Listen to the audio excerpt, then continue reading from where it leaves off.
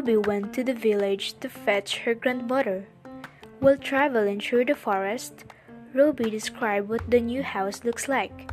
When they arrived at the new home, her grandmother observed the new house.